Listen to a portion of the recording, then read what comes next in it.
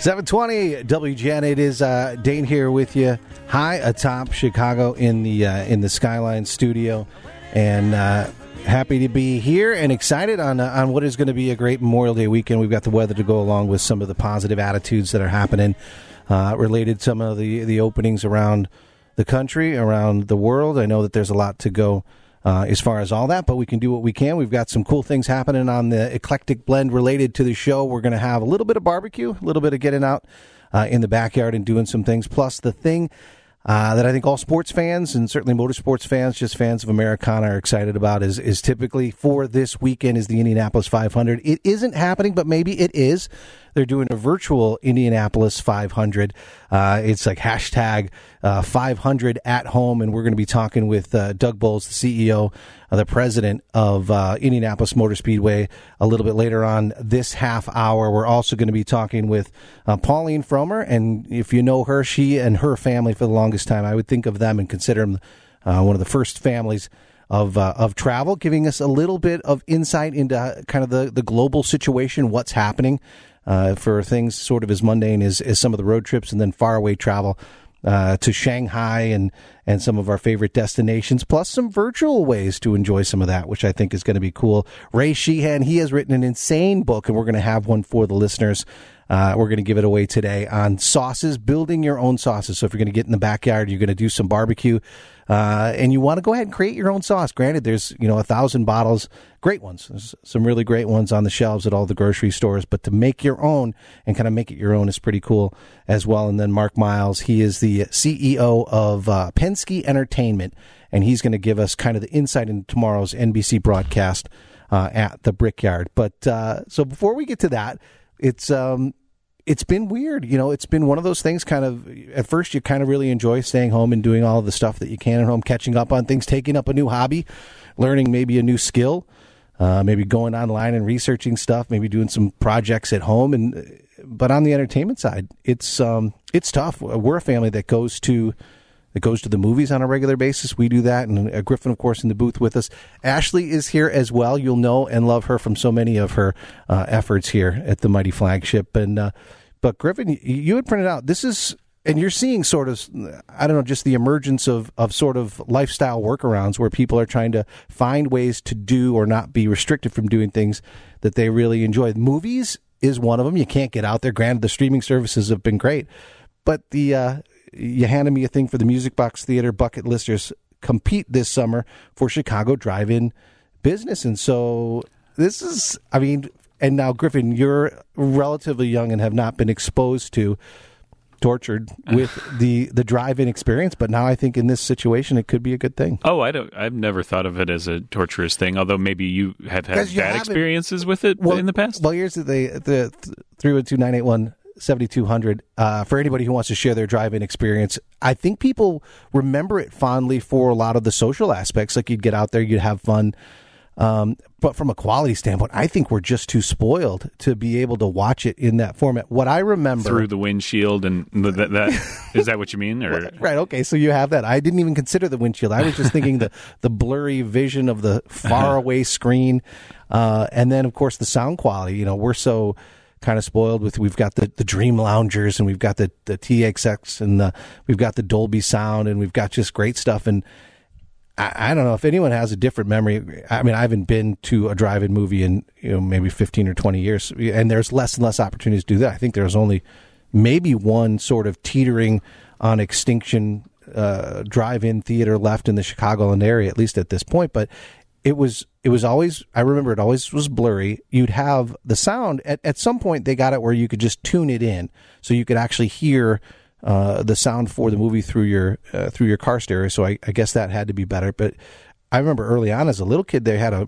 really terrible metal speaker, and it was like a big wad of metal, like a fist of metal that you would hang onto the window, whether it was the driver's side or the passenger side, I guess, depending on how you were parked. But it was the kind of thing that I don't remember it being terrible, because I don't know that we had alternatives, but it was the kind of thing that just could not have been good, especially since you think, that this speaker was sitting out in the rain, in the snow. It was just attached. I don't know if they were able to take them in and bring them in. And then on the food side, you look at some of the other things that we've been spoiled with on just the theater experiences. They have competed with our own home theaters, and then where you have bars and restaurants and the ability to have food served to you. And although, a long walk up to a crowded line to get yourself some snow caps and jujubes is great. I guess you could pack your own picnic, maybe have a cooler. Yeah. You could have your own cocktails. I think as someone who's never done it, or maybe I have been to a drive-in, but it's been since I was a kid, and I don't remember it. Do you remember the movies you saw at your last, maybe? Or things that you've seen at a drive-in? Because to me, the communal experience outweighs any technical problems that it might create. It sounds so fun just to do that. I think people would forgive so many technical problems that, or the blurry screen you said, the sound quality. I guess that it's going to be graded on such a curve that people will just be happy to be out and around each other, even with the cars separating them. You remind me of the ways that people used to equate going to a Cubs game, right? They just enjoy all the things except for the baseball, barely paying attention to that. And even if they lose, what's the difference? We're having a great time, right? Yeah, kind of. I mean, I think that there's a lot of hunger for something like that right now. I think, and it reminds me of what's on TV, shows that are still producing new episodes with people at home, like late night shows or any. People are forgiving, I think, quite forgiving of the lowered quality just because it's it's something new. I appreciate the attempt.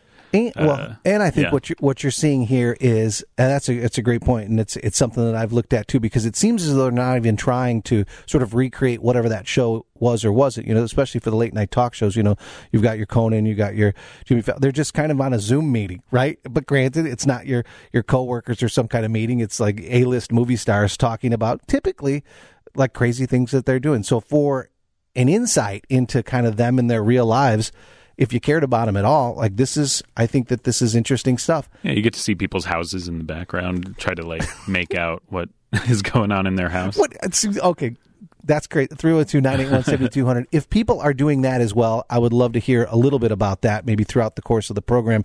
I haven't done a lot of Zoom meetings up till now, but of course we've all been sort of thrust into this is just the way that you do it. And so I had not considered the backdrop. But even though I'd been watching guests kind of in that format for the longest time. So I think what you need to do, is there any thought, Griffin, to where you have to curate your background? Maybe put an award that you had in there. If you've got a Little League trophy there, maybe your degree, you have your diploma. At a certain point, if you're trying too hard, that's almost worse than it looking bad. If it's ostentatious, if people are like, wow, they really wanted to show off something, that's maybe the worst thing you could do. I guess. But so somewhere in the middle. You want it to seem organic, that maybe you got some interesting books in the background or some other things. But it's crazy because I had not really given it any thought. And now you've got to think, well, there is you, to whatever extent that satisfies the need for the meeting, and then you've got to look at the background as well. Well, when it comes to painting a picture, even a virtual picture, Indianapolis Motor Speedway is doing that tomorrow. They're going to have the virtual Indy 500. I think it's going to be 3 or 4 hours on NBC. And when we come back from this break, we're going to talk to the president of Indianapolis Motor Speedway, Doug Boles. So keep it here, 720 WGN. If it makes you happy, it can't be that bad. If it makes you happy, then why the hell are you so 720 WGN, on the road with Dane, high atop Chicago in the Skyline studio. And on the line with us, we have one of those great individuals that represents one of the greatest places in all of sports in America, the president of the Indianapolis Motor Speedway, the one and only J. Douglas Boles. Doug, welcome to WGN. Well, thanks for having me on, as always. Yeah, it's be with you. It's great to have you on, and we normally share that you and your amazing team. Of course, you don't do it alone. You've got a great team there creating a lot of the magic that people enjoy in and around the races and race weekend. And we always say that there's so much more, as much as the stuff that happens on the track is so huge and important, that there's so much that you guys build on around it. And so now here, tasked with something I don't think anyone could have foreseen, the opportunity or the obligation or the responsibility to tack on things around the track that aren't even happening, right? And to create sort of that virtual experience to give people what it is they're looking for in May, which is a virtual 500.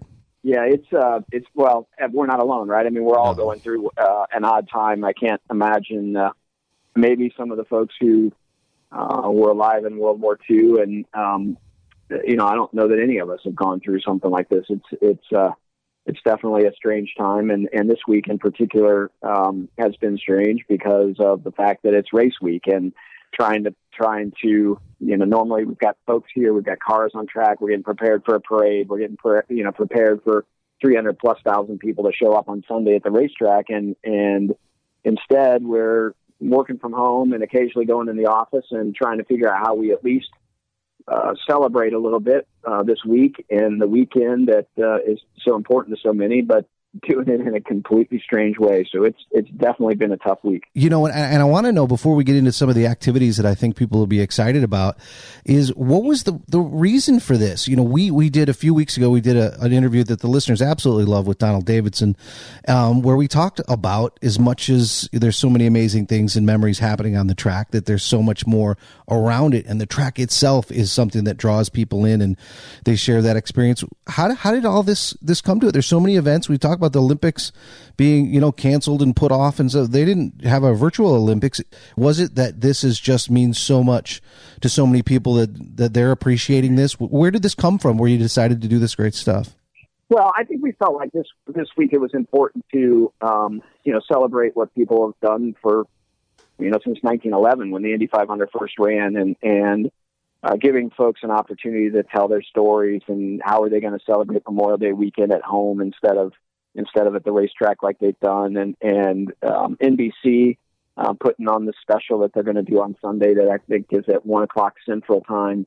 And we put together this really cool 1 hour pre-race at the racetrack with nobody. So normally you tune in and it's 300,000 people there, and you tune in now and it's going to be nobody in the venue except the performers and a couple of drivers with Mike Tirico. And it just, the contrast between what it's normally like is pretty amazing. And we're kind of excited about that program coming up on Sunday. But we just felt like we couldn't just not do something. And because the Indy 500 now is in August, unlike the Olympics, who I understand why they had to move it a year, it's a lot more logistics following it. We're still hoping that we can get an Indy 500 in, and we want to keep our fans excited, and this was the way we decided to do it. For those people, millions around the world that enjoy it on television and understand and make it a big part of what it is that they sit down in May in front of the television and do, for those people who keep track of it, like clockwork, that this is their 20th year, their 30th year, that experience all of those things that go on around it.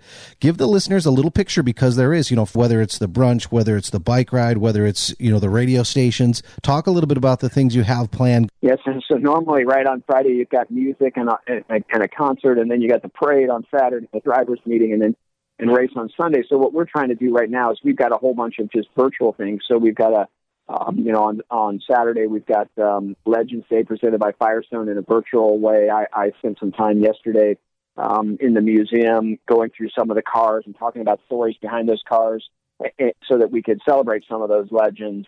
And then on Carb Day, we're wanting people to play the music that REO and Styx and some of their favorite Carb Day acts. And we've got several people that are having parties that are inside of the allowable number of folks in this market that I know are celebrating. And then on Sunday for us, we want people to get up in the morning and do the things that they've done and be able to at least tune in to a broadcast so they can continue, whether even though they're at home, they can continue some of those traditions with family and friends that get together every year at the Speedway. So those are kind of the highlights. And then we get through the weekend, and then start focusing on our July racing weekend, and then obviously August for the Indy 500 and the 104th running. When it comes to the food, it is such a big part of it. We do a lot of that stuff here for WGN Radio, which I will let you know was, and this has been verified by Donald himself, was WGN Radio was the first radio station to actually broadcast parts of, which is all they could do at that point, the Indianapolis 500. So we share a little bit of DNA with the Speedway and with the events itself. So when it comes to, like, of course, you got the great brunch and all of those things, the pageantry that goes with it. How are you guys going to do that, where people can kind of make race-inspired or 500-inspired food so they can sit down and enjoy that on Sunday as well? So it's been interesting to kind of watch how this is. I appreciate the younger generation of professionals who've come out and really understand how to connect fans through social media and getting them inspired to do different things. And you're right, food is part of the experience, not just food that you buy at the racetrack. In fact, it's probably more about the food that you pack in your own cooler, because that's one of the things, a part of the tradition at the Speedway is if you want, you can bring your own food in your own cooler. And I still remember as a kid going to the Speedway, and my mom, the night before, I wanted a ham sandwich, and my dad always wanted a peppercorn beef sandwich. And the only time ever that we had it during the year was at the racetrack. And so every year my mom made the same kind of sandwiches with the mustard and packed them the same way. And so the food that you eat at the racetrack is part of that experience. So we're trying to encourage people to celebrate at home and, keep some of those traditions that you would have in your cooler when you show up at the racetrack. And obviously in Indiana, tenderloins are big. So for a lot of the folks that show Yes. up at the racetrack and don't bring their food, they're buying tenderloins. So, those are the things we're trying to encourage people to, just enjoy your Memorial Day Sunday and the broadcast and celebrate with some of those comfort foods that mean Indianapolis 500. It is, right? Okay, and it is one of the lesser-known things. And to let the listeners know, we're talking with J. Douglas Boles, of course, president, Indianapolis Motor Speedway. He's the virtual president and the real president coming up this weekend for the 500. But that is one of the things that makes it so special, is that you do really customize your day on the food and the beverage side. And I don't know if there's any others. I know in other forms of motorsports, you can go ahead and bring stuff in, but it is really something that is special for the 500. You can bring all your own stuff in. You don't see that in sports these days.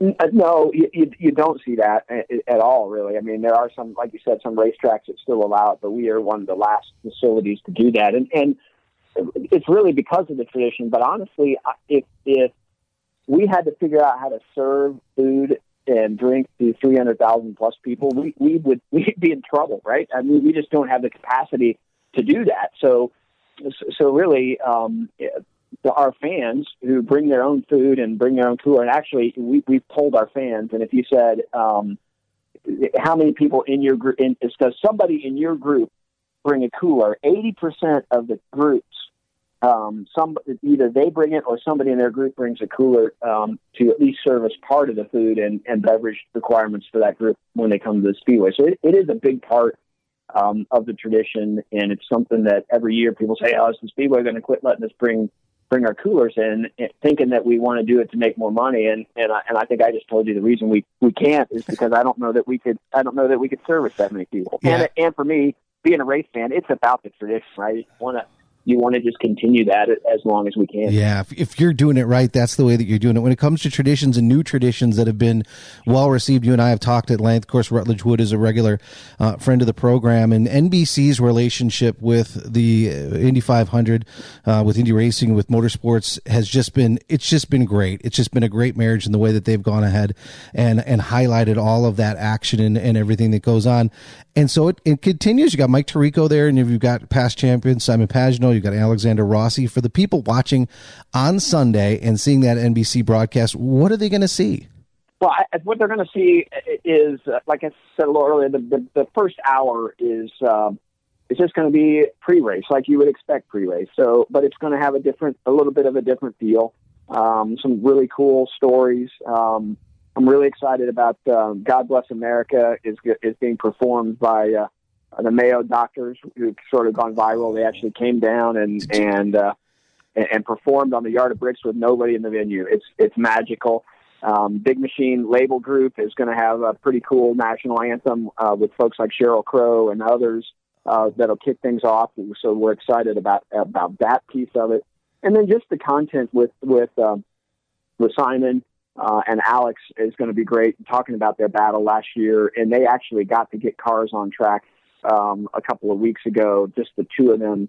So just actually seeing cars on track, even though it was only two, that fans are going to get a chance to see that. And then hearing comments from them on how the battle shaped up last year at the end of the Indy 500 and how, Simon ends up winning, but what it meant to both of them battling back and forth. So I think it'll be a really fun show, and appropriately thanking the men and women who served our country, but also the men and women who are on the front lines right now helping us battle through COVID. Yeah, definitely. And it's one of the magical things about the 500 is that the respect and the reverence that the drivers, that the winners, or anybody that's racing it have for the race, and to hear them kind of share not only the action that everybody enjoyed, but also what was going through their minds and what it means to them is, I think, important. And then to build in all of that stuff. You mentioned, you did a little pandemic pun there, where you did mention that the Mayo doctors, like what they had done, had gone viral, right? Which is a little bit, there you go. Yeah, a little levity there, but it's so great to build all of that stuff in, as we can kind of have some of the normalcy of the things that we really look forward to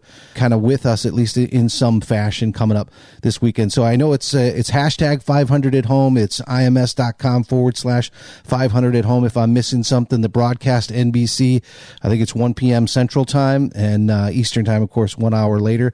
Is there any other website where people can check out and get the schedule and all the stuff going on? No, I think you hit them all really well, and just thank you for your support of the event every year. And I miss seeing you down here, and we'll hopefully get a chance to see you in August. And mostly, we just want to thank your listeners for caring about the Speedway and allowing me some time to talk to you about an Indiana event that, frankly, is as much about a Midwestern event as an Indiana event, and hopefully people get a chance to tune in and we'll enjoy it. Yeah, you guys are the host for it. Indiana is the host, but it is America's event, and there's been a love affair, like I said, for so many years with it. So bless you guys for putting it on, and what we can do to kind of just take our time until August. So thanks, Doug. Appreciate everything you and your team are doing, and everybody you've wrangled for this major undertaking. And thanks for jumping on the show today. All right, sounds great. Thank you.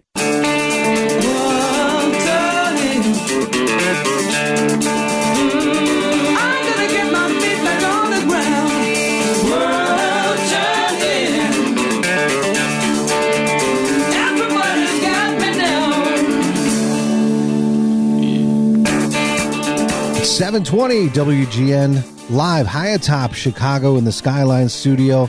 Memorial Day weekend, and on the line with us, she's the co-president for media for Frommer's. She is the editorial director of all those best-selling guidebooks that are available out there. She's a host personality and a member of one of the first families of travel, the one and only Pauline Frommer. Welcome to WGN. Well, it's a pleasure to talk with you. I love Chicago. Wish I was there now. I'm in New York. Well, I don't know if the weather's a little bit different. We have been, and some people out there are saying that the fact that the weather has been cold, it's been cold and dreary. We've had a couple nice days kind of sprinkled in there. It's going to help people kind of stay inside and adhere to what they're doing. So we don't have great weather.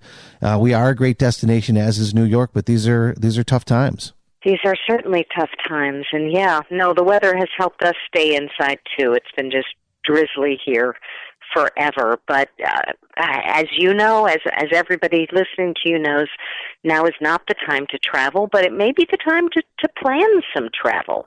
There's some interesting things happening in the world. Prices about to go up on some fronts, incredible deals on others. So I don't think it's wrong to be talking travel, even though we really shouldn't be doing it right now. Well, there are people, and we know there's been, media reports and social media. People are feel kind of, we're all confined and pent up and excited. And that is one of the things, as far as whenever we can get back to whatever the new normal may be, is that people are looking, and it's crazy to hear you, of all people, say, hey, it's not the time to travel. But I think that just kind of shares kind of the gravity of the situation. But people are kind of hanging back, thinking of possible opportunities, that may come out as maybe a silver lining of sorts when it comes to the travel world. But maybe on the airline front, is that going to happen? We just saw on the news earlier that they're saying some airlines are going to go out of business, and it could be hit. How long do you think, whether it's the hotels or the airlines, that this kind of situation is going to last and impact the way things are done? It's hard to know.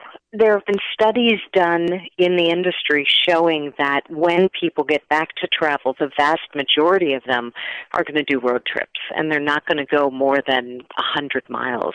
from home to start with.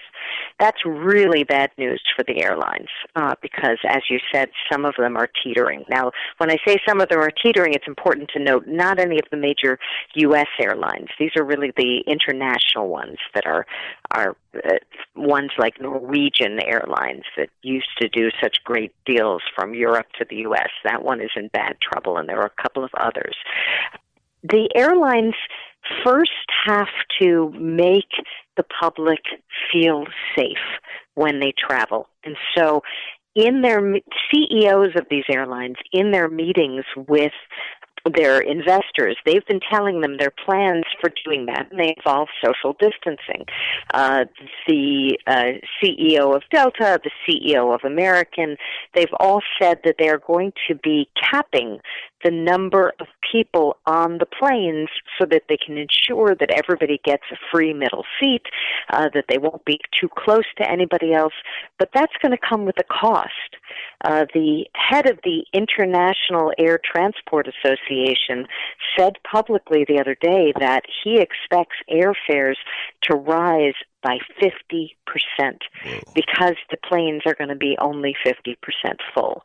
So what does that mean? That means if you have a grandmother who lives across the country, if you have a honeymoon coming up, if you have a travel urge that you need to scratch, and now is the time to buy the airfare, maybe for the fall, maybe for early winter, maybe for late winter. But if you buy it now, you could lock in a price that could triple or quadruple because prices are going to increase dramatically once people start traveling again. Now, there are some risks in that. A lot of flights are getting canceled, so you may not be flying at the time of day you thought you were. They may change around the day of your flight. They may add, you may have to do a stopover somewhere. There's all kinds of things that we don't know about, variables that are unknown in doing this. But the one variable that seems likely is that prices are going to rise. So if you do have to travel in the next 6 months to a year, get the ticket now. Yeah, that is great advice. And you're seeing, just as I guess they can anticipate the indecision that the traveler would have, is that they're building in some of those. I've seen some little caveats in there, like no change fees or, money back if you can't do it or something, the things that normally would be kind of extras to be charged in. They're bringing it up in the front end, knowing that that's going to be a concern, but that's great advice. There are some activities that on the travel side of it, and we've brought up a couple of them, whether it's, visit the national parks or road trips where, social distancing are kind of built into the experience. You can do some of those, but some are the exact kind of thing that people, I think, will be, resisting to do. Like a plane, being stuck. Even if you've got that seat in the middle, it's still kind of against the whole thing. Or the cruise lines, or even some of the theme park situation. What have you heard back related to that? Because it's every bit of everything that we're not supposed to do. Well, we know that, interestingly, Disney announced the reopening of its first theme park. Now, that theme park is in Shanghai. It's not in the United States. But they've also talked with the press about how they're going to do it. They're going to have caps on the numbers of people they allow into the theme park each day. They may have one person per row on the roller coaster. They'll likely have everybody masked from the guests to what they call the cast members, what we would call the staff of the theme park. They're going to have admission to the rides by apps rather than by standing in line. So you'll get a buzz on your app and you'll make your way to the next ride you're going on and you'll be whisked right on board. So it could be better for the people who go. And interestingly, in Asia, some theme parks there have already reopened, and these are the types of things we're seeing there. Will people be too scared to go to theme parks? It's an open question. It's going to be interesting. Pauline, with the glass half full, thinking, hey, you know what, this could be better, right? Because that's one of the downsides of the whole theme park, specifically Disney, is that they're so crowded, right, and long wait times and all that. And if there's less people there, I think that could be seen as a plus. It kind of takes the ambiance away from all of it. Do you think they'll have, Mickey Mouse have a mask on, even though, of course, it's a costume? Sorry, kids. But I would think the costume can act as a mask. I would hope they're not going to mask the mouse. So much a part of a lot of that, and kind of dovetailing both of those advices. Get your tickets to Shanghai now, right, to make sure that you can get over there for a great price and get in on the theme park. Is that those hotels, they're all a big part of it too. We were talking as a family the other day, is you got to think hotels are an essential business. People do need places to go, yeah. But then again, people aren't traveling. So what are they? And some of them have been repurposed, for hospital reasons or things like that. But for the most part, can hotels, I don't know if the staffs are huge. I mean, just the way that business is built, is it a little more protected than maybe some others? Well, the hotels too have to have an image problem, that they won't be safe, and so that's what they're working on right now. They have been all of the major chains have been putting out press release after press release about all of the new cleaning methods they're going to use. Some hotels and Airbnbs are going to keep properties or rooms empty between guests, so anything that a guest exhales will hopefully die on the surface in the 24 to 48 hours that nobody goes into that room. The thing with hotels is we're going to see a lot of them go bankrupt, probably, or go out of business entirely. Some experts are suggesting that as many as 30% of all the hotels in the United States may simply vanish. So if you're doing a road trip, if you're doing any kind of travel, don't expect to be able to just roll into a town and find a place to stay. That may be more difficult. You're going to want to make sure you have that hotel room in advance. Plus, a lot of the amenities and perks that we used to look forward to at hotels may be gone, like that free buffet breakfast. They're not going to be doing buffets anytime soon. Like the swimming pool might be closed. The spa may not be operating. As well, in recent years, hotels have been built to amortize the amount of people they can cram into them. So you often have hotels with teeny tiny rooms, but glamorous, really great lobbies. And the idea used to be, you'll just sleep in your room. Really, the hotel experience is in the lobby. That won't be the case right now. Most people are going to go right up to their room. There's probably going to be touch-free check-in, so you'll probably have an app on your phone. You'll use that to open the hotel room door. You won't see anybody. You won't be hanging out in the lobby. So you're going to want to make sure that your room is the room that you want, because that's going to be your vacation. Get one with a good view. Get one with some room to it.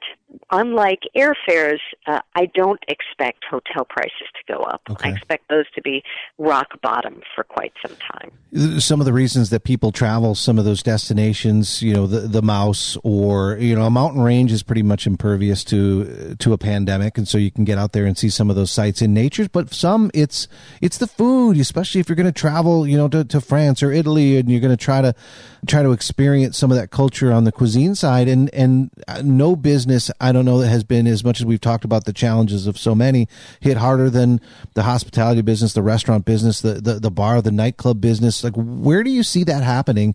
And are there places around the world that are known as really kind of food destinations, other things to see as well, but people go there to kind of immerse themselves in that, where they're really hard hit, or where there's some opportunities maybe coming up to experience some things?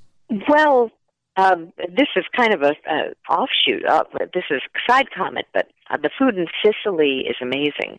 And the Sicilian government recently announced that it would be subsidizing purifications in Sicily. They're putting aside 500 million euros so that they can pay 50% of the cost of travel, airfares What? to Sicily. They're going to be paying one out of every 3 hotel nights.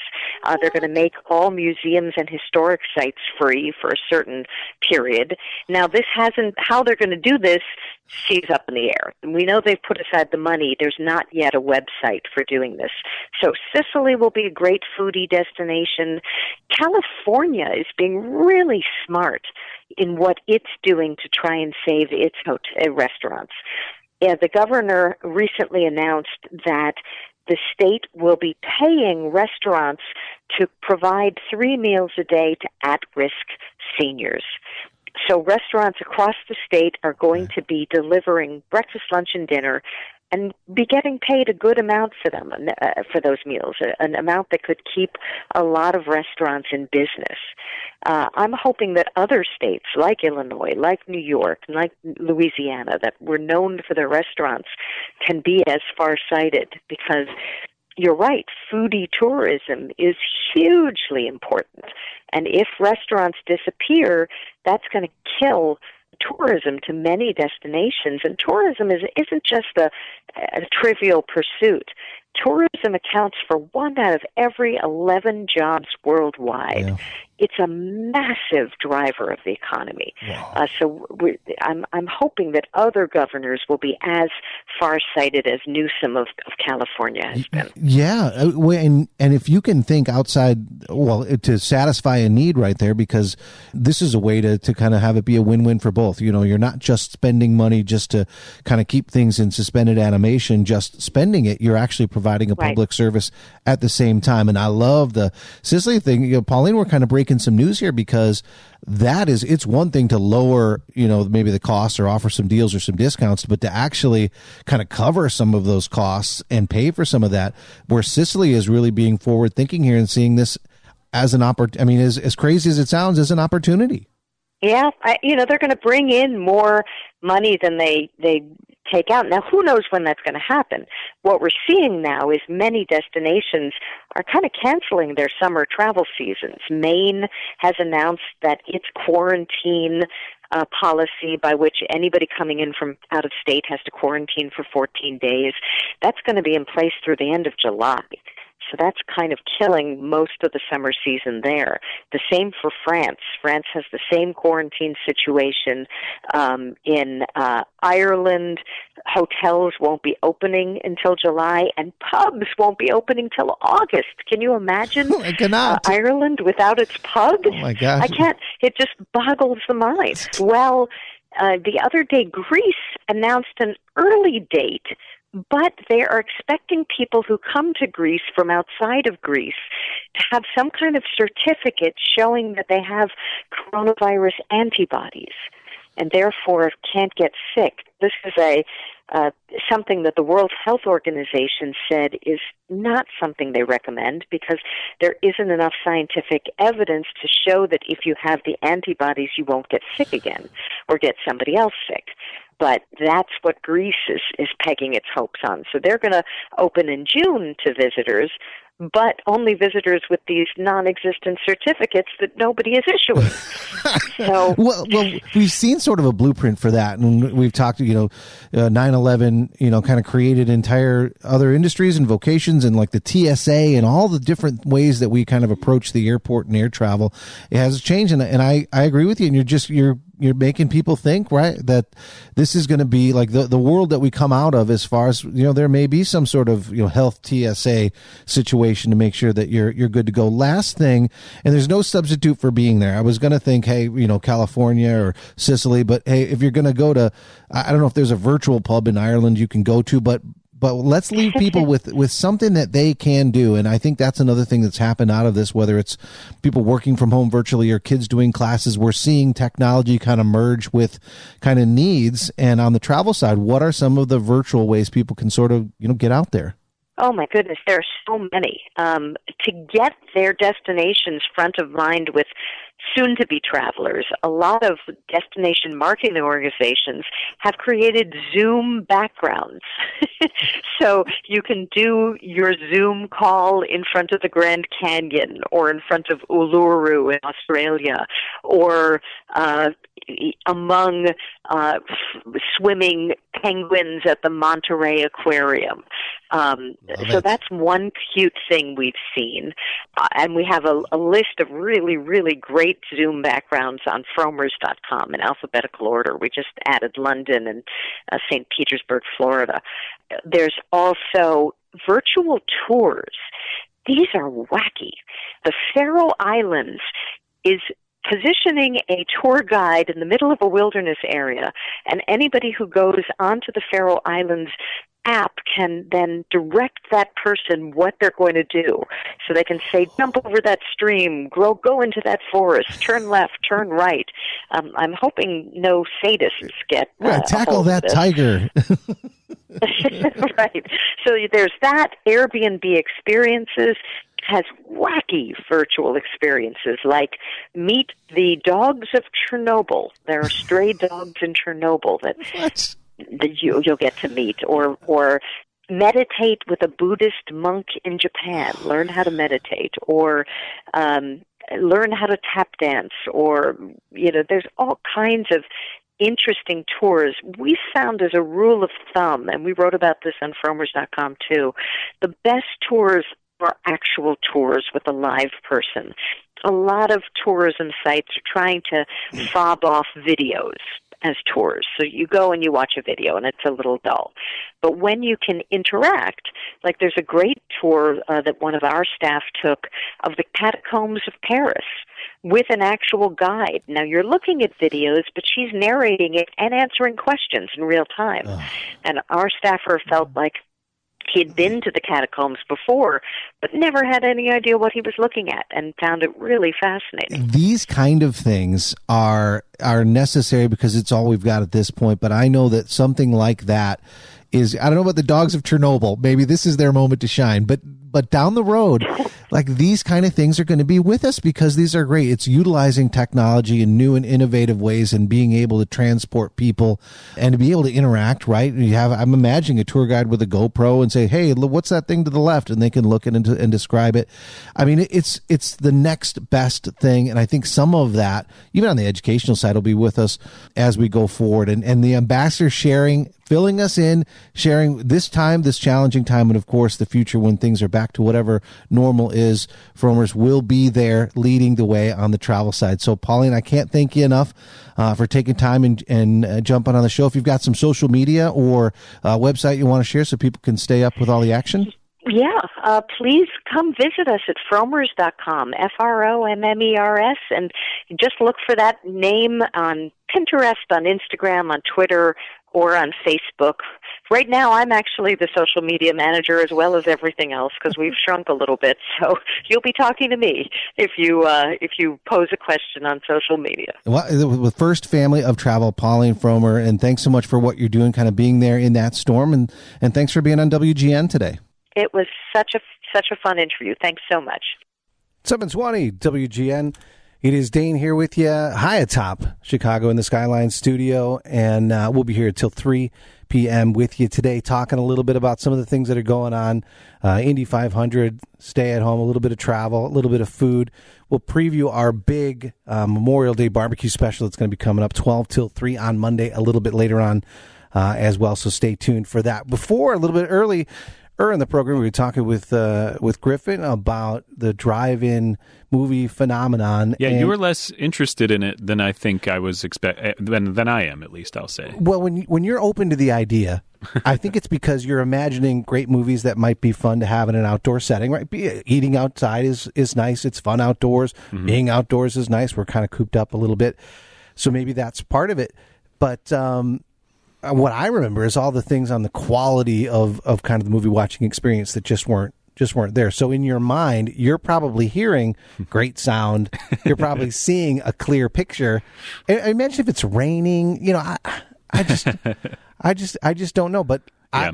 I think if you could do it in maybe maybe more of a condensed format, because some of these situations, at least I remember, I was small, so maybe the fact that it seemed so big was partly related to that, is that you were so far away.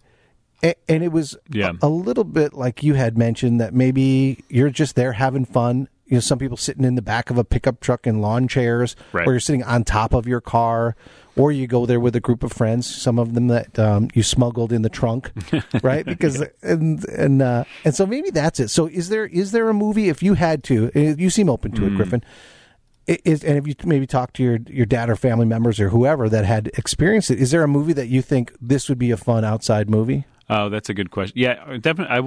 I would want to see something I've seen before, so you're not worried about catching everything. Like you can said, just rely on your memory for all the things you can't see or hear.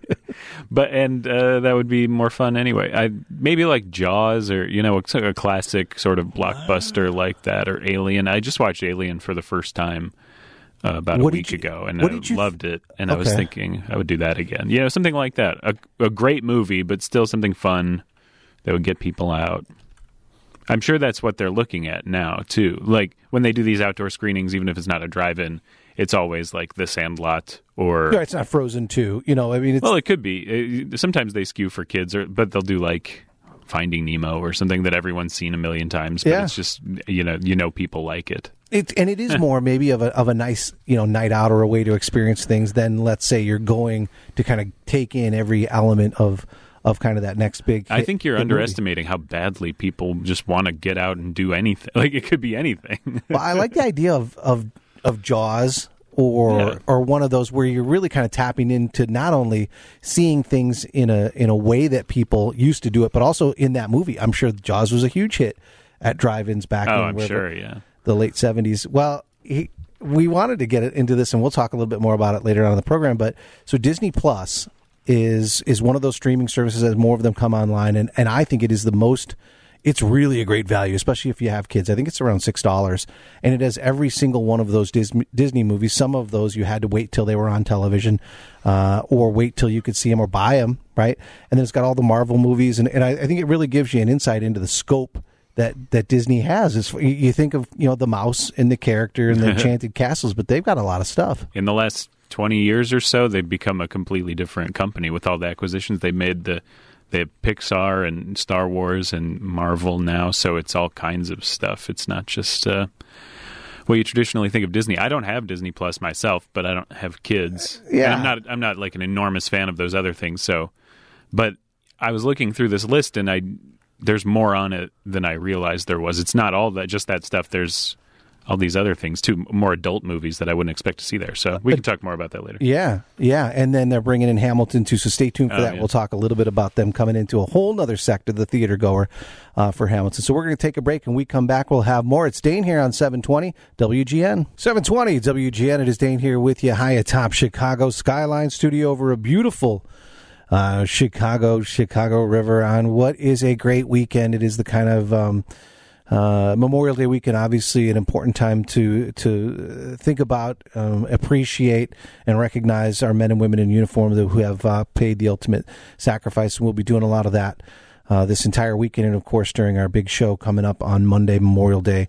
Observed, but it's also a big day for, kind of the kickoff to summer. And one of those things is that we were talking before the last break about drive-in theaters and some of the ways people are consuming things. That is a thing to the past. It's getting a little more attention. But Griffin had mentioned, Disney Plus. He does not have Disney Plus, although I think it is a value enough to where even if you get nothing or almost nothing from it, I think it's a valuable investment, maybe even for a guest. Let's say you have a certain special someone over and they happen to love the Toy Story franchise. This is an opportunity because it's only $6 a month. And they have worked, not only has Disney just, I guess, through that process of having a widely successful kind of giant, monopolistic media entity, which they've done, but they've tried to find some value adds and try to branch out into new and different audiences that doesn't always lend itself to cartoons and papier-mâché-headed characters and theme parks. And so you had mentioned that they were going to have Hamilton. Now, Hamilton, for the listeners, the uninitiated, maybe the non-theater goers, I think everybody still knows what it is. Maybe Cats, I mean, you know Wicked and you know Hamilton. As far as even if you never went to a play, you know that it happened. I guess seasonally you could consider the Nutcracker in there as well. But Hamilton is as big as it gets, and it was almost aspirational entertainment, right? It would be, it was like a status symbol if you had been to Hamilton, or how many times you could go. My brother-in-law Oliver he's a big fan of theater, and he loved Hamilton so much that he would continuously try to get tickets and find tickets, and sometimes he'd be sitting partly behind a pole or partly not, or maybe dead center in front. He's been to it like 15 times. Was he always entering the lottery or just various means of getting his hands on tickets? He's really good at that kind of thing. So he would be the guy that's up at 2 a.m. when they release things, or he's also the guy that's in tune enough to know that even though this is an obstructed view ticket, you can still see really well. He travels independently a lot. You know, he'll go with other people, but he has no problem, going to the theater by himself. And so he has that thing pretty much dialed in. And he's been probably 15 times to Hamilton. And so obviously there's a financial investment in as well. I have never been to Hamilton, but obviously I'm aware of how important it is and how entertaining it is, and I would love to have the kids go. We've got 3 kids, and so you're looking at it's 3 kids or a cruise. I guess now you can't take cruises, so maybe that. He went 15 times. He couldn't throw you one of those tickets. He couldn't have gone 14 times and let you go once. Hey, I think let's stuff Griffin. Let's stuff the suggestion box because. But I would want to go. I don't know that I'm that whole go by myself person. I would want to be, hey, isn't this great? I'd want to have either my wife with or one of the kids with. So I don't know that I'd enjoy it all by myself. Maybe it's supposed to be amazing. Well, now getting back to what we were talking about is Disney Plus. Right. It's an interesting acquisition for them to be the people releasing Hamilton, which is not, of course, not a Disney property. But you can kind of see why they would want it. It is mostly family friendly. It's not like squeaky clean, but for them, you could watch it with your kids, and I think feel fine about it. And so, have you seen it, Griffin? Yeah. Okay, so you say this, and you've got that context that it's not squeaky clean. Is it because the profanity is like ancient profanity, or that it's outdated and it's There's not much profanity, I don't think. A little bit, but nothing really objectionable, but there's a couple like story elements, things with infidelity and stuff that you might make you a little uncomfortable with your kids, but I think for the most part there's really nothing to worry about. Yeah. And you can just gloss over stuff like that if they have questions. It's like, don't worry about it. He was in trouble. It's fine. Eat this. Right. Well, when I had first heard it, and it was when you sent me over some of the things, and maybe I'm out of touch, and I'm sure it's been well known for quite a while, is I mentioned that to my wife, and she was like, that's amazing. That would be great to be able to, and I know that, and people who love and appreciate the theater to the extent that it should be, really, I'm sure they'll say that there's no substitute for seeing it, live and in person, and with all of the things, the accoutrements of the theater experience, the playbill and the intermission and maybe the snack bar. But to have the kids be able to experience it, because from what I understand, it is they took one of the regular Broadway performances, right? They filmed it, right? Yeah, exactly. Yeah, and with the original cast, I think. I might be wrong about that, but at least with some of the original cast. And like you said, it's not a substitute or whatever, but it's just not feasible. It's not realistic to think that everybody can go. So I don't think there's anything wrong with this being the way that you see it. Yeah. You got to do what you got to do. And I think that's just as good. Not just as good, but close enough. Now, do you feel having seen it in its intended and pristine form, and if it's just I think maybe good seats, not obstructed view seats, where you've got the camera, if they got multiple camera angles, because Cats came out as a movie and it was widely panned, although it was a very successful theater performance. Was it? Oh, in Broadway. Right, in Broadway. Like Cats, yeah. It was probably the most successful show of all time, yeah. Right, yeah, but then you have the movie version of it. Right. I don't know how close it was to the theater version. Not at all. I mean, they had people dressed as cats. I saw that in the trailers. But that's the difference, though. In the Broadway show, they're just dressed up. In the movie, they tried to CGI to make them into real cats, and it got stuck in the uncanny valley where people just got too creeped out. I think the Broadway show was already creepy enough, and then you push it even further, and people were very much like, no. They were actually supposed to be showing the movie Cats at the Music Box this past week. They had it planned for months and months ahead of time, and then, of course, had to cancel it. But the plan was to bring it back into theaters just so people could go and laugh at how horrible it was. Horrible it was. Yeah, people. I still haven't seen it, so I can't really speak to it, I guess. Well, it brought out a lot of people, and I mentioned my brother-in-law Oliver, and what he had mentioned, he was part of the whole group that was trying to come out and say, as successful as Cats may have been, that it really was terrible the whole time, and it was never any good. And there's really only one song of note that's that's really any good, and maybe it was just a phenomenon and not really like a great theater experience. Right. That's hilarious. Yeah, well, he's been to many shows, so he has things to weigh it up against, and is maybe a bit of a snob, and I mean that in a good way. So, yeah, those people are probably not the biggest fans. I don't really have a take on Cats. It's in the uncanny valley, right? It's a zip code that you don't often find yourself. It is true, though. It's strange that it's like such an immensely famous show, and I only know one. Most people only know one song from it. That is very odd. Yeah. Yeah, it's kind of mishandled. So back to, do we know when Hamilton will be available? Is it going to be the kind of thing that is a limited run? Because I think it would be the type of property that you'd want to maximize, where you may even build that in. I mean, it's like so head and shoulders over almost anything in recent memory, right? Where there are people now. Griffin, you've seen Hamilton, but I don't know. Are you a regular theater goer? Because I think Hamilton not really. No, is the kind of thing that even if you don't normally go to the theater, that you would try to find. It's almost appointment TV, is you would find a way to get in there and see it before it was gone. I think it'll. It comes to Disney Plus on July 3rd. I believe it'll stay there indefinitely. I mean, that's kind of how that's supposed to work. I think is they'll leave it forever. Yep. I think that's how their business plan has worked for everything else on the streaming service up until now, so I don't see why this would be different. And it is the kind of thing that I've seen the show once, but you miss a lot when it's live in front of you, so I would even be interested in signing up for Disney Plus just for a week to just check this out, and then the idea is they'll keep you, but either way you can cancel it before your free week is up, or you can stay and start paying. So you've got a plan. Well, I think it's interesting that they seem to think that they're not it's not broke, don't fix it kind of company, and they're trying to expand their audience and their viewer, and until I guess maybe they take over everything. So it is interesting to see that. I mean, right now it's more important than ever. My theory is that they probably pushed this up, that they were planning on releasing it later, and they're so starved for content because Disney has been cut off from every way it could possibly make money right now. The parks are closed. There's no sports, so ESPN can't do anything. They can't put movies in theaters. So. Oh my gosh, that's you just will have to do a sort of a charitable fundraiser, some kind of a. I'm not weeping for Disney by any means, but those are huge. Those theme parks are huge economic engines. Yeah, and a lot of the stuff that they get. So, but it's interesting to see.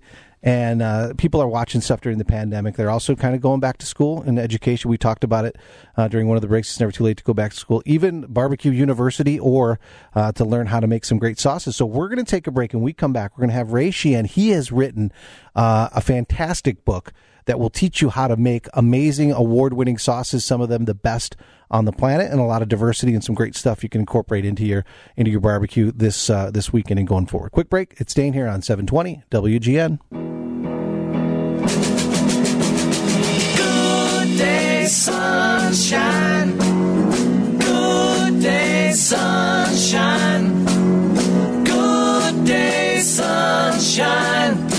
720 WGN, high atop Chicago in the Skyline studio here on Memorial Day weekend. And on the line with us, we've got a guy who's won awards, top awards at Scovie and BBQA Awards of Excellent, voted best barbecue sauce on the planet at the American Royal, and that is some serious high praise. Of course, you add in the award-winning efforts as a barbecue team and pitmaster, and now he's the new author of the book, The Award-Winning Barbecue Sauces and How to Use Them, the secret ingredients to next-level smoking. He is the barbecue Buddha himself. Ray Sheehan, welcome to WGN. Hey, thank you for having me. This is great to have you. I feel like this is like inside baseball here. Usually the sauces are kept closest to the vest. This is the key, right? You're cracking the code here, and you got like Bob Trudnick, Artie Davis, Tuffy Stone, so many more have voiced support for the new book. So it's got to feel great to have the greats saying, yeah, Ray's got this. Yeah, when you have some barbecue Hall of Famers giving you endorsements, that's a huge accomplishment to me, and I'm very grateful for that. I worked really hard to make comprehensive book that you would want to have with you whenever you're smoking or grilling. Oh, this is it. There's so many things that you can do on the meat side. That is certainly one thing. But if you look at on the competition side, what people have as far as the sauce, and it's a huge part of of kind of the equation of the economy too. Here in Chicago, our hometown guys, we've got Dave Raymond, Sweet Baby Ray's. It takes up a bunch of the aisle. You've got Lily Q's. You've got, of course, Famous Dave's got a great line of sauces. There are so many of them out there. So there's no, I think, end to the selections that you can find great stuff in the grocery store. But be able to make it yourself, I think is absolutely amazing. There's so many great sauces, and to win these awards it's like when you're sitting there waiting for the announcement, it's heart-wrenching. It's, you're like, okay, what's going to happen? But there's so many greats out there. To be recognized in this industry at all is just, I'm very grateful. It's a testament to the natural ingredients. So when I build my sauces, there's no artificial colors, flavors, preservatives. There's no MSG. And when we use these products in competition, and when it's a sauce contest, it's going up against such a huge assortment of different sauces that may have those types of ingredients in them. And so to win these awards with natural ingredients is just really gratifying. Yeah, people got to love that. They love. It's one thing to taste good. There's a lot of things out there that taste good that are terrible for you. And so if you can use it, with natural ingredients and healthy choices there, I think that you're a step ahead of the game.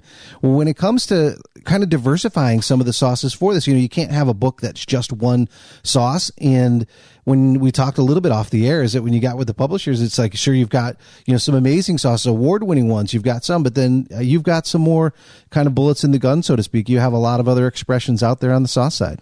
Oh, yeah. So the book features 10 sauces that have basically helped me win awards in cooking, or they've won their own sauce awards. And that includes my most awarded sauce for my Memphis Mop. Like you said in the intro, it's won a ton of awards. The proof is in the pudding. You really got to try it. You got to make it. And it's actually something that's even a little bit lower in sugar than a lot of these other commercial sauces. So it does include the Memphis Mop, the Kansas City, and then it runs the gamut, everywhere from South Carolina mustard to Kansas City sweet and smoky, even Alabama white sauce and Asian barbecue sauce, and all the ingredients that you would need for these recipes they're pretty standard. There's maybe one or two ingredients in the whole book that you may want to get from a specialty food store. Like in the Asian, there's a black garlic, which is a really amazing secret ingredient. Wow. But you could always substitute roasted garlic for that if you didn't have it. And it's got a lot of, your favorites, everything from like tailgate favorites, like moink balls, which are, meatballs, beef meatballs wrapped in bacon and smoked and glazed, to entrees, even salads. There's a lot of different ways to use the sauces in the book besides just glazing and dipping. There's 10 sauces and then 50 ways to use them. And so everything from brisket and burnt ends to, lollipop chicken legs. There's a lot to offer there. Even like homemade chicken fingers, I'm sure, because we got some kids that's all they want to eat is chicken fingers. And so if you can come up with your own sauces, I think that would be cool. So I think of the sauce making side of it, and of course you would talk to all of the people and personalities in the culinary world, and certainly all of the barbecue people, and so you've got that food side of it, and a lot of times science comes into play when it comes to sauces and the making of them. You're a master, so this all comes kind of naturally to you. But for the listeners out there, like, how hard are there levels of difficulty with the different sauces, or if you just kind of pay attention, do what it says, you're going to come out all right? Yeah, I think it's like I said, these are very accessible recipes. If you've never made a sauce before, these are super easy to make. It's just knowing the right proportions and having that recipe in front of you, and then using it as a blueprint. So once you have, let's say the honey barbecue sauce down, maybe you want to add a secret ingredient to it, whether it's caramelized onions or, could be beef drippings, maybe not in the honey, but like in the Texas barbecue sauce, I would definitely use a little bit of brisket beef drippings in there to layer the flavors. So my point is that, yes, they're very accessible. And like I said, if you've never made sauce before, this just makes it easy. This gives you a base, and you can have these sauces just the way they are, or you could make them your own. Are there, there's certainly things that you gravitated towards in the beginning when you started out, and, with the Memphis mop sauce and the winning stuff. And of course you got the ability to make any of them, but are there some that are more of your favorites? I know you put out there things that you knew people would like, or that you think people would really benefit from. Another guest for Weekend is a good longtime friend, Chris Lilly, of course, Alabama white sauce. You got that in the book as well. And are there some that are your favorites? Are there some that maybe you're like, if you like it, here's a way to make a really great one, or are there things that are just, your go-tos every time? Well, my baby is the Memphis mop sauce. That one is carrot, because that's my company. Barbecue Buddha is my company, and I have bottled sauces and seasonings through that. And the Memphis was the first product that I came out with, and it's really been a winner for us. But as far as the other ones in the book, like, I really love the cherry bourbon barbecue sauce. Nice, yeah. And because I love cherries and I love bourbon, and to marry them into a sauce, you get that that almost like a smoky caramelized kind of tones with the bourbon, and they really play really nice off the tartness of the cherry juice in that recipe, and awesome on ribs and pork in general. Something else that I really love is the Carolina sauce, because it's so versatile. The South Carolina mustard, I use it in a vinaigrette. I use it to glaze the pork, and it's one of those things you can almost just eat it right out of the jar. So I mean, yeah, I do have ones that I like a little bit better than others, but these are the ones that have pretty much made it for me. Not that anyone should ever attempt to deviate from the mastery here. And let the listeners know, of course, we're talking with the Barbecue Buddha himself, Ray Sheehan. His new book, Award-Winning Barbecue Sauces and How to Use Them, the Secret Ingredient to Next Level Smoking. When we talk with some of the competition guys and some of the very top guys, they'll take a sauce that is great. Let's say it's Blues Hog or one of the other ones, and they'll sort of doctor it up a little bit. Is there any kind of latitude built into what it is that you've got here for people to, hey, if you want to maybe kick it up on the spice level, if you want to do that, any suggestions there, or is this the kind of thing, just stay on the path? Well, I look at it like, I worked in fine dining for a long time, and the chefs in fine dining, you'll find they don't put like salt and pepper on the table, because when they make a dish, it's already seasoned. Right. So you get to the table and you're like, hey, I think it needs a little bit of this or that. And to that end, I would say these recipes are great the way they are, but I encourage people to make them their own. And if you want, that sweet and smoky Kansas City barbecue sauce, this is a little bit of a sweeter sauce. But if you want like a nice kick at the end, add it. If you want to add, a little bit of a sweetener to the bold Texas barbecue sauce, because you like it a little bit different. Or like I said, if you wanted to add like a beef drippings or bourbon to another sauce or something, I encourage it. I want people to be creative and to, have fun with it. Oh, that's cool too. And some of these other fun ones, adding in some of the fruit. We mentioned the cherry bourbon, but you got the tangy peach in there as well, and some ways to use that. I think people will love that one. I actually, a friend of mine who's in Omaha, he started making the sauces for the first time from the book, and he didn't have, which one was it? He didn't have cherry juice, so he used peach juice, and he made peach bourbon barbecue sauce. And he's like, this is outrageous. I love it. I love your recipe. And I'm like, all right, I'm taking notes now. What did you make? So peach bourbon is good too. Yeah, well, okay. And here's the thing for the listeners out there: don't think that Ray's just left us hanging with, great sauces to put on the stuff that we're making. He's got recipes to go with each and every one of them. With the pork bellies, that's been a hit. People have been loving that stuff and making it. And I think the Asian barbecue sauce, that and that flavor profile go really well with a lot of that stuff. But there's a bunch of different dishes. If you had to recommend a couple dishes, regardless of sauce, right? The ones that, like, even if maybe that's not your favorite sauce, try this dish. It goes awesome with it. Are there a couple you'd suggest from the book? So throughout the book, you have all these great sauces, but it's not just it's not just sauces. Let's say there's so many different recipes for rubs and brines and marinades throughout the book that are scattered throughout the book to really keep your food tender and moist, right? So I love, one of my favorite things to cook is brisket and burnt ends. So besides brisket and burnt ends, I have to say I really love the Cubano stuffed pork tenderloin. That really makes a great presentation. You're going to marinate the pork tenderloin with the mojo, and then you're going to slather it with your mustard sauce, and then build it with Swiss and ham and pickles, and then you're going to grill it. I mean, there's a few steps to it, but it's a really impressive dish.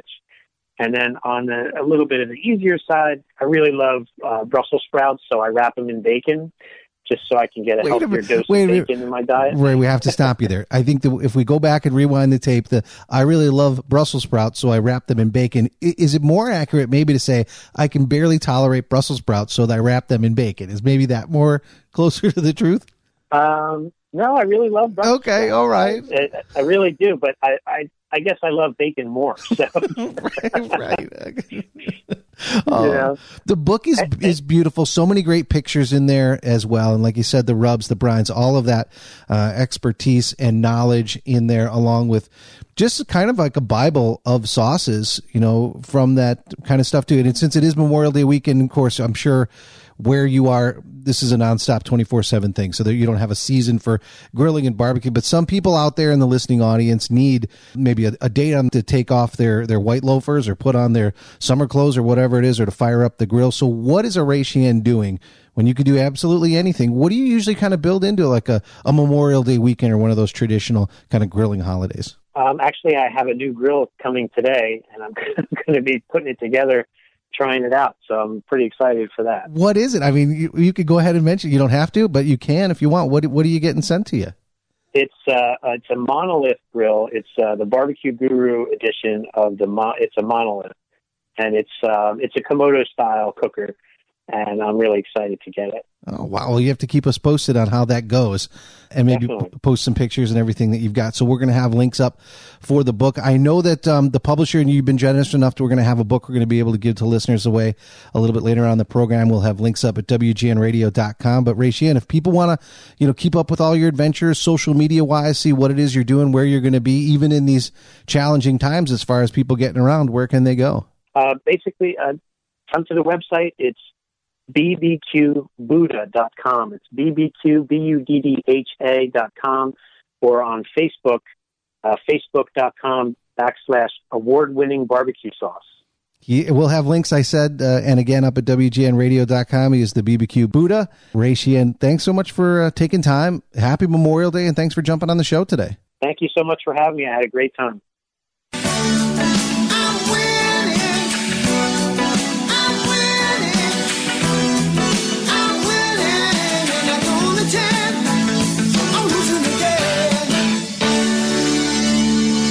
It's 720 WGN live high atop Chicago in the Skyline studio.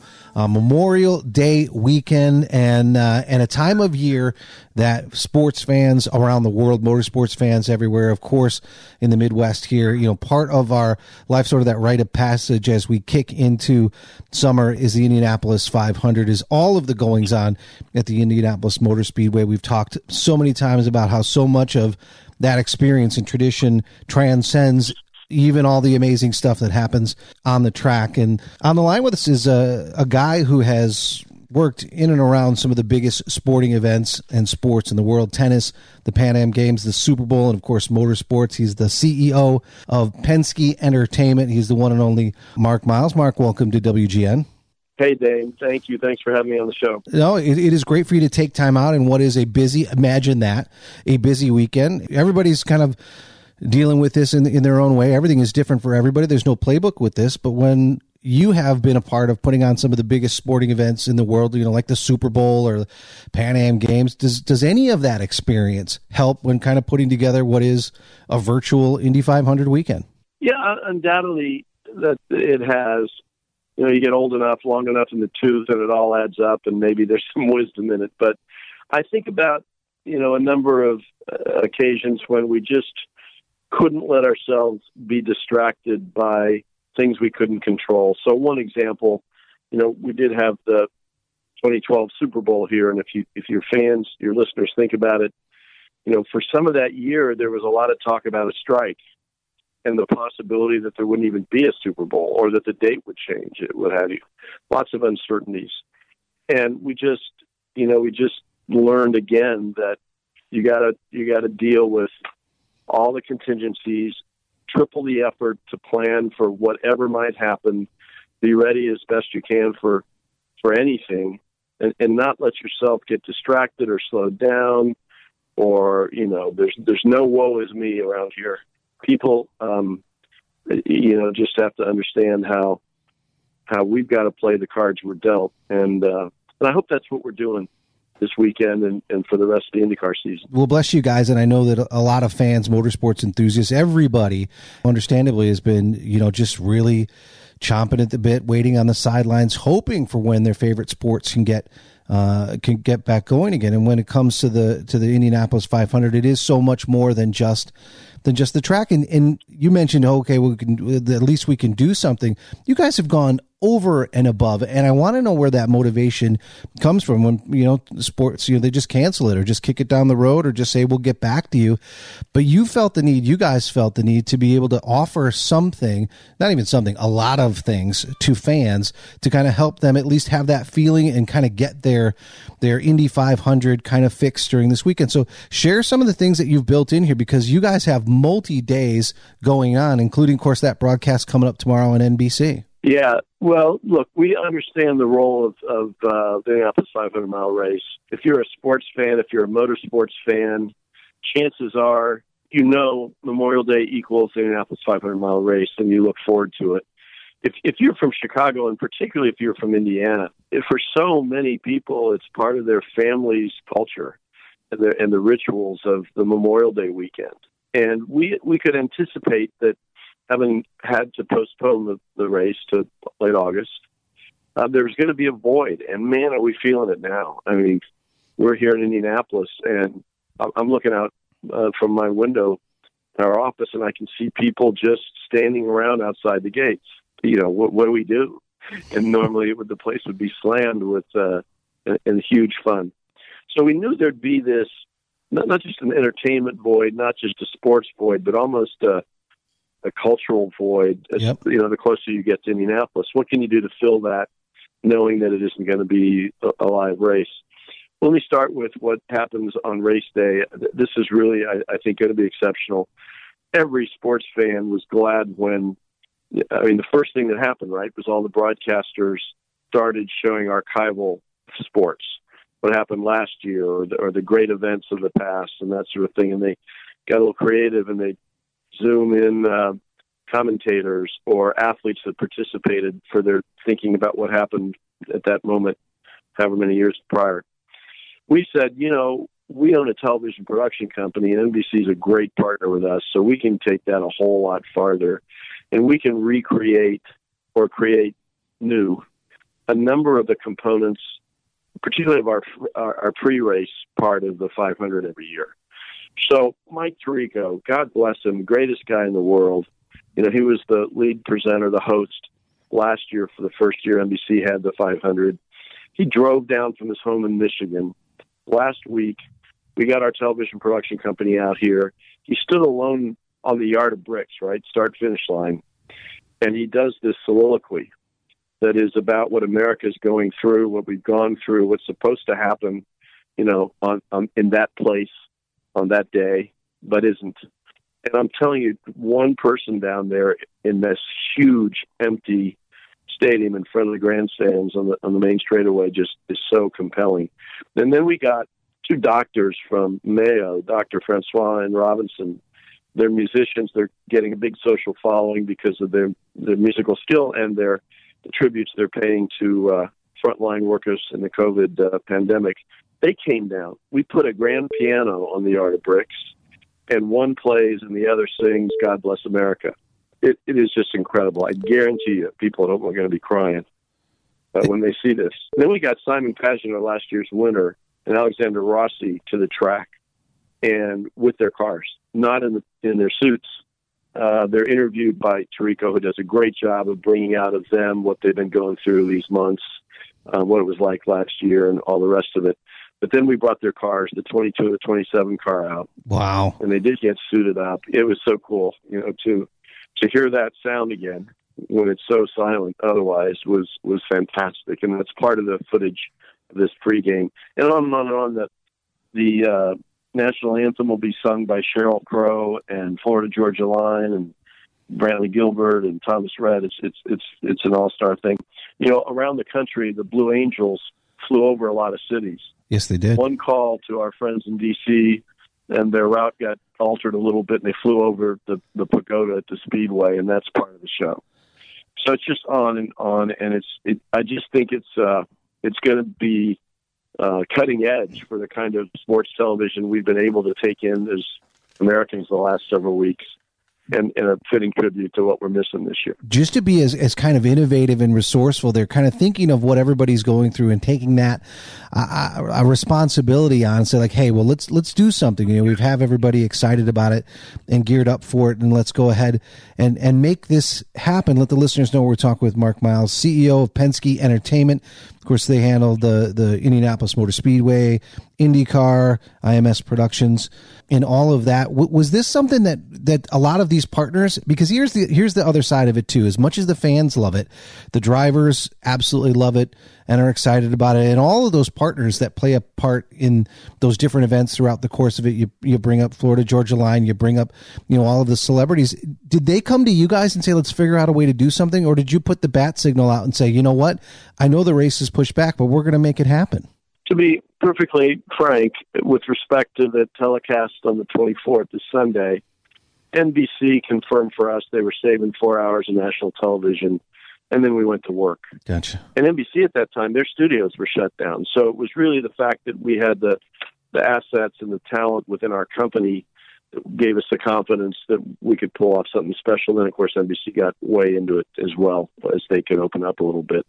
But there's a lot of other things going on that are really cool. You kind of referred to them in an earlier question.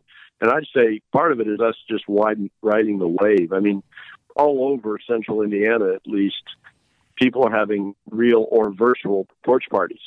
So they hang out the checkered flags. They may do it on Zoom, or they may, as conditions open up a little bit, they may be doing it with some friends or family. There was Friday, Fashion Friday. So if you woke up here and you saw the media personalities on the affiliates, almost all of them wear something checkered every Friday morning in May. They kind of carried us because I think they're so used to the rhythm, almost ingrained behavior of what May means and how to cover it, that I think we could have gone to Florida and some of this stuff would have happened without us. As much as it is, and you're from Indiana, as much as it is Indiana's event, Indianapolis's event, it is the world's event, right? There are viewers tuning in hundreds of countries around the world. You mentioned the connection with Chicago. Donald Davidson filled us in, which was some great news, is that WGN Radio was the first radio station to actually broadcast the Indy 500. So everything that you do is in America's DNA. It's certainly in our DNA as well. But being in Indiana, and I wanted to get this kind of perspective of it too. Entertainment, that's in your job title. You get that. That's what it's all about. But, you've worked with the Central Indiana Corporate Partnership, and just give a little snapshot to the listeners just what this event means, what the Speedway means, not only to Indianapolis, but the state, just as certainly a focal point, but also just as an economic engine. Yeah, well, it's just hugely important on so many levels. It is a big part of the brand of Indianapolis, right? You can't go anywhere in the world, and I used to do a lot of international work, and if you say Indianapolis, they may not know how to find it on a map. We used to say, just below Chicago.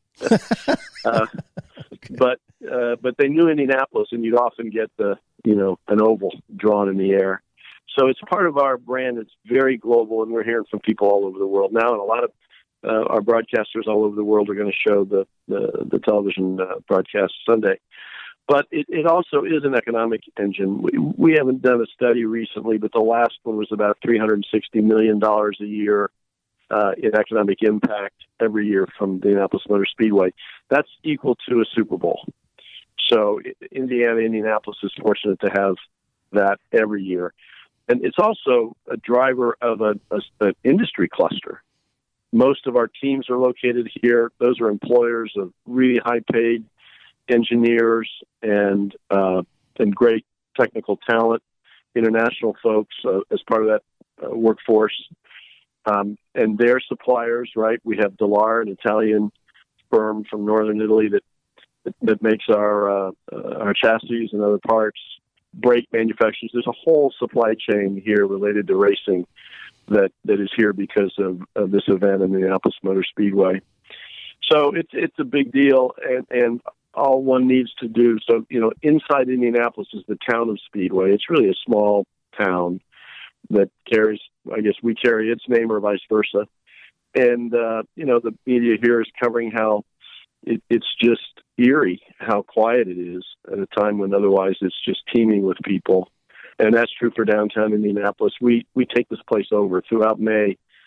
I say it's like carpet bombing. You have to live under a rock not to hear every morning for between 3 and 4 weeks that it's May. And May is synonymous with this place, the Indianapolis Motor Speedway. Well, taking ownership of May, and now, of course, putting a big stake into August as we wait for the actual running that's going to be coming up for the Indianapolis 500. And very last thing is, and it couldn't have come at a I think maybe a better, more opportune time. People are so excited about the future of what Roger Penske, your involvement in all the things that are going to be happening, what it's going to mean to the Speedway and IndyCar and the series, and of course NBC playing a big part of that. Is there any other things? But now at this point, when I think leadership, stewardship is most important, you guys are there and entrenched with a vision, not only to get through this situation, but also for the future. So are there other things that you're excited about as, in your role and with Penske that it's going to mean to the Speedway for other events and kind of the future of what it can mean? Yeah, I think so. Roger is extraordinary, and his passion for this place in IndyCar racing is just unbridled. We had a really good year last year. It was our first year with NBC. All the fan metrics were up. We were growing, when, as our friends in the media business were prone to say, flat is the new up. Well, we were actually up. And so, and we had more sponsors coming into the sport. We were growing the number of teams. It really ended on a real high note, only to be deferred for now. But I think when we start back the first week of June at the Texas Motor Speedway, we're going to start with a lot of momentum again, and you can expect some news about that maybe over this weekend in terms of how we can start with a lot of impact. There's other things. It's hazardous to predict victory, but we're working on how to bring a third manufacturer into the sport, and we've been close before and left at the altar a little bit. But Roger Penske's reach in the automobile industry is a huge asset in the search for a third. I hope we have some good news eventually there. He's investing in the facility. I gave a friend a tour a couple of weeks ago, and he said the place looks 20 years younger. Every piece of it does not escape his gaze, and we're fixing it up, cleaning it up. So when we do bring fans back, it'll be an even better experience for fans. It's about 27 new significant LED boards so that more and more fans will have a better video experience from wherever they're sitting. The list goes on and on and on. And I think we're going to be on the lookout for, is there one other big event we could bring here? There's nothing imminent there. But we've already got the 500, and we've got the NASCAR Brickyard event. We think maybe there's room, if we could figure out how to do it, to bring another major event, whether that's endurance or whatever. And maybe that's something that could happen as early as next year. Yeah, it's a mecca, and you put the signal out, people are going to want to gravitate towards it. So as many ways as you can showcase that amazing facility, the better. Right place, right time for Penske to be there, and the right time, maybe some of the toughest times, and that's what's happening now. But I think the future is bright. You said the words good news quite a few times, and the good news starts this weekend, and of course there's going to be some great news coming up as people get to enjoy the virtual 500 on NBC at 1 p.m. here Chicago time. So thanks, Mark. I appreciate it. I know you've got a lot going on. You virtually have a lot going on, and we're so blessed to have you in and around it all and sharing it with us. And thanks for jumping on the show today. Thanks for having us, Dane. We'll look forward to getting your reactions after you tune in on Sunday. So Griffin had brought up a bunch of different ideas, and as we have touched on different elements of entertainment, whether it's kind of the resurgence or at least reemergence of the drive-in movie to Disney Plus having verified, entertainment properties and things that people have just gone crazy for, like Hamilton. And you'd sent me something as we kind of keep up with it. Chicago loves its sports, and it also loves its sports heroes. And Jake Cutler, because here's what I think. Sometimes you meet people and you in walks of notoriety, and maybe they're sports figures, and you realize, just like we saw with Last Dance with Michael Jordan, wow, he's got a great personality. I think he could sell cars or T-shirts or shoes or whatever it is. He's got something that I think is a little extra and beyond the sports side. I'm not sure anyone ever thought that with Jake Cutler.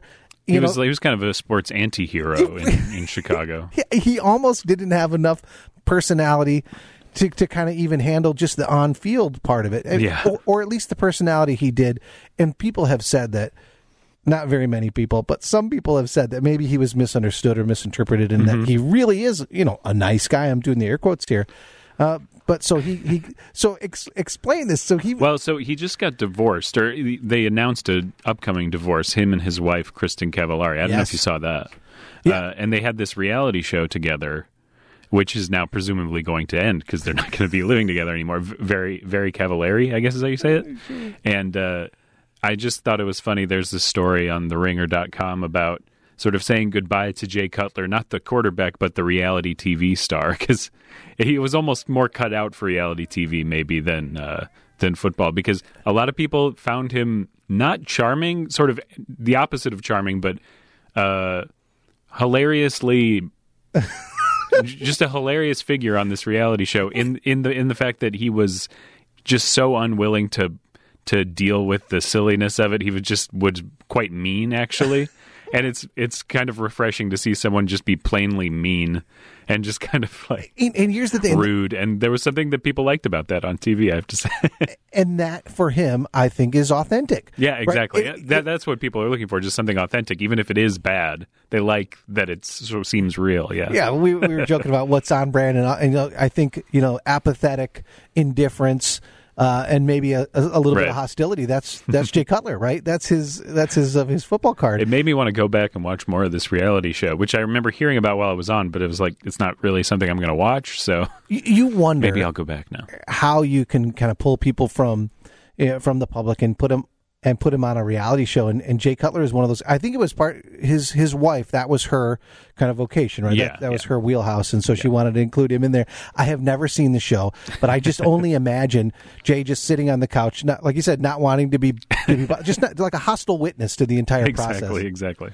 All right. Well, we're going to have people witnessing some great barbecue and, of course, some tributes to our men and women in uniform and our fallen heroes coming up on Monday. So tune in 12 till 3, all of those great guests. And until then, we'll see you later. It's Dane here, 720 WGN.